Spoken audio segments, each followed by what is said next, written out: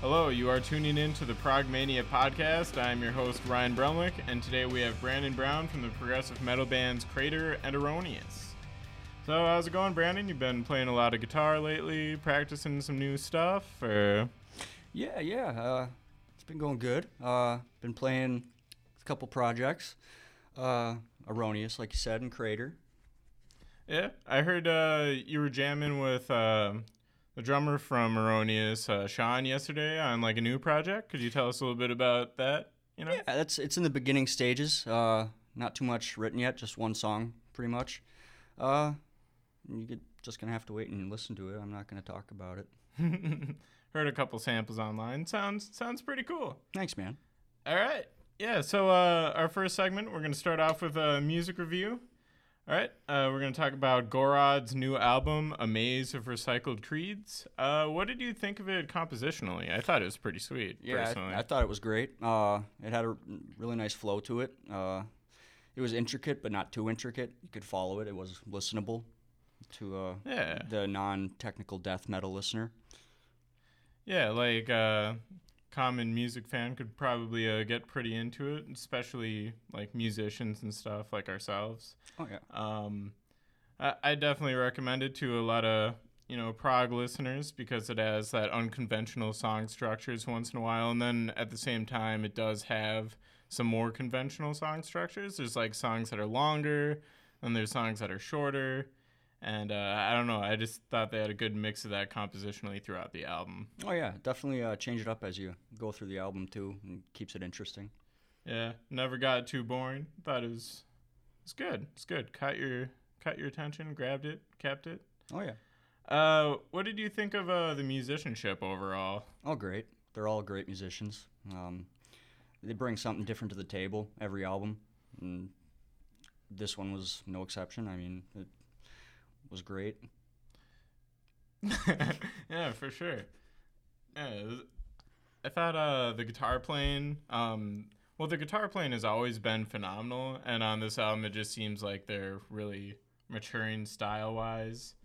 And like the last album they put out was just amazing too, and I think they just keep progressing and progressing the more and more they go on with their musical careers. Oh, yeah. And yeah, drummer has always been pretty phenomenal too. Yeah, they actually had a new drummer for the new album. So, really? Yeah, that was his first album with Gorod. Oh, what's the guy's name? Do you know? I have no idea. Oh, it's pretty damn good. Mm-hmm. Yeah, he's French. Hell yeah. French music scene has been booming for progressive metal lately, it seems like, with bands like Gojira, Gorod, and Hackrid, was it? Yeah, Hackrid's French. Yeah, mm-hmm. Yeah. They're really good too. So yeah, French has been really booming as far as prog metal goes lately, it seems like. And so for Gorod, what tracks do you think were most appealing to you vocally? As far as the new album? Yeah. A lot of them were really cool. He changed up his style a lot, so it wasn't, it didn't become redundant from the last album and the album before that. But Celestial Nature, that was a good example of some interesting vocal techniques. Yeah, there's a lot of, tone screaming. It wasn't just, the whole time. There was actually, like, melodies. Because, like, screaming can kind of, like, put people off. Mm-hmm. But I feel like the tone stuff they're doing with their vocals can really bring in, like, a whole new musical aspect rather than, as opposed to, like, just screaming and stuff definitely. like that. Yeah, it's more musical and listenable again, like I said. That adds to the composition, adds to the melody and the flow of the music, and it definitely has a lot more range on this album than any other album that they have produced, this being his third album. Yeah, definitely. Have they had the same vocalist, like, throughout their career? I don't know if they changed vocalists or not. They did change vocalists after a process of a new decline, which Transcendence was an EP that they brought him in and did his first experience with the band. And then, Transcendence is so good. Oh, yeah. Which I think there's a lot of parts that remind me of Transcendence in the new album, which in A Perfect Absolution there weren't really any that reminded me of that album. So they kind of brought the best of both worlds and then progressed from that too. Yeah, they really took all those styles and just like enhanced it and brought in like a new kind of direction while maintaining some of the classic styles and sounds. Definitely, yep. Yeah. How do you think it compares to like previous releases? Do you think it holds up, or do you think it kind of falls short? I think it holds up pretty well. As far as similarities, I think it's closest to A Perfect Absolution, but there are different directions that they went musically and vocally on this album, which made it stand out over the other albums. It looks like they're just going to keep moving forward with different sounds and not just stick with one sound. Yeah. I really like the way they're progressing. Yeah, so do I. I mean, even like from their initial release, little slip up there. But yeah, their first release, even that, like the composition was great. Oh yeah, and they just keep nailing it every single time. It's relentless. Mm-hmm. It's great. Oh yeah, their musicianship has always been there, and I think they're just kind of harnessing it and creating better songs as time goes on. Yeah. So Gorod's new album, A Maze of Recycled Creeds, definitely check it out. There's great solos, awesome drumming, bass lines are sick. Vocals just keep getting better and better. Could not recommend it more to the average prog metal listener. And so that brings us to our next segment, local musician interview. So you're a vocalist in Crater, and I know that you just like recently joined the band. So I just want to ask you like a question about Crater's writing process. How does the writing process take place? Do one of you guys come to practice with a new song written and then the band learns it, or do you all just kind of jam on things and see where it takes you creatively? It's kind of a mix of both of those. Evan Nyman, the guitar player in the band, he comes with ideas or riffs and maybe an idea of where those riffs are going to go to the next part, and they jam. Him, Sean Smith, the drummer, and Jordan Mungo, the bass player, jam on it, and we'll develop and change it as time goes and make it flow better. And a lot of times it's he's got songs written, but they don't have the entirety of it. They work on it as they learn the song and change it as they go. And I just sit there and watch them do that until my time comes to join in. Yeah, that's really cool. Like, so do you just like sit on practices and like, repeatedly listen to the songs as they practice them before you put lyrics to it, or do they send you kind of a recording so you can listen to it over and over again, then put lyrics and vocals to it? Kind of both. I sit there at practice and I'll listen to them as they're learning or writing the songs, and I'll come up with patterns vocally that I could put into parts to help add to the rhythmic part of the music, or add to the tone of the music. And then I usually get a recording, or I'll just take a rough recording on my phone so I have some material to go off of at home and I can refine it and write lyrics to it. It's a good approach, yeah. So I know that Evan and Sean, like they both have really good voices for metal music and just like heavier prog rock and stuff like that in general. Do you think that someday later along the lines that you'll incorporate their voices into the mix, or do you want to keep it just yourself? No, I've actually been working on finding parts to incorporate their voices, because both their voices are completely different than mine, and I think that to keep it less stale, bringing more vocalists into it might keep it a little more fresh. So I have different parts. Sean's really good at tonal screams and stuff like that, so I have parts that I'm working on for him to incorporate his voice, and then Evan has more of a standard guttural death metal vocal and screeching highs, so I have parts that I want to do duels with all those guys. Yeah, I think that would really create a lot of variation, keep the listener just really in tune with the music. And even Jordan Mungo has a frog vocal.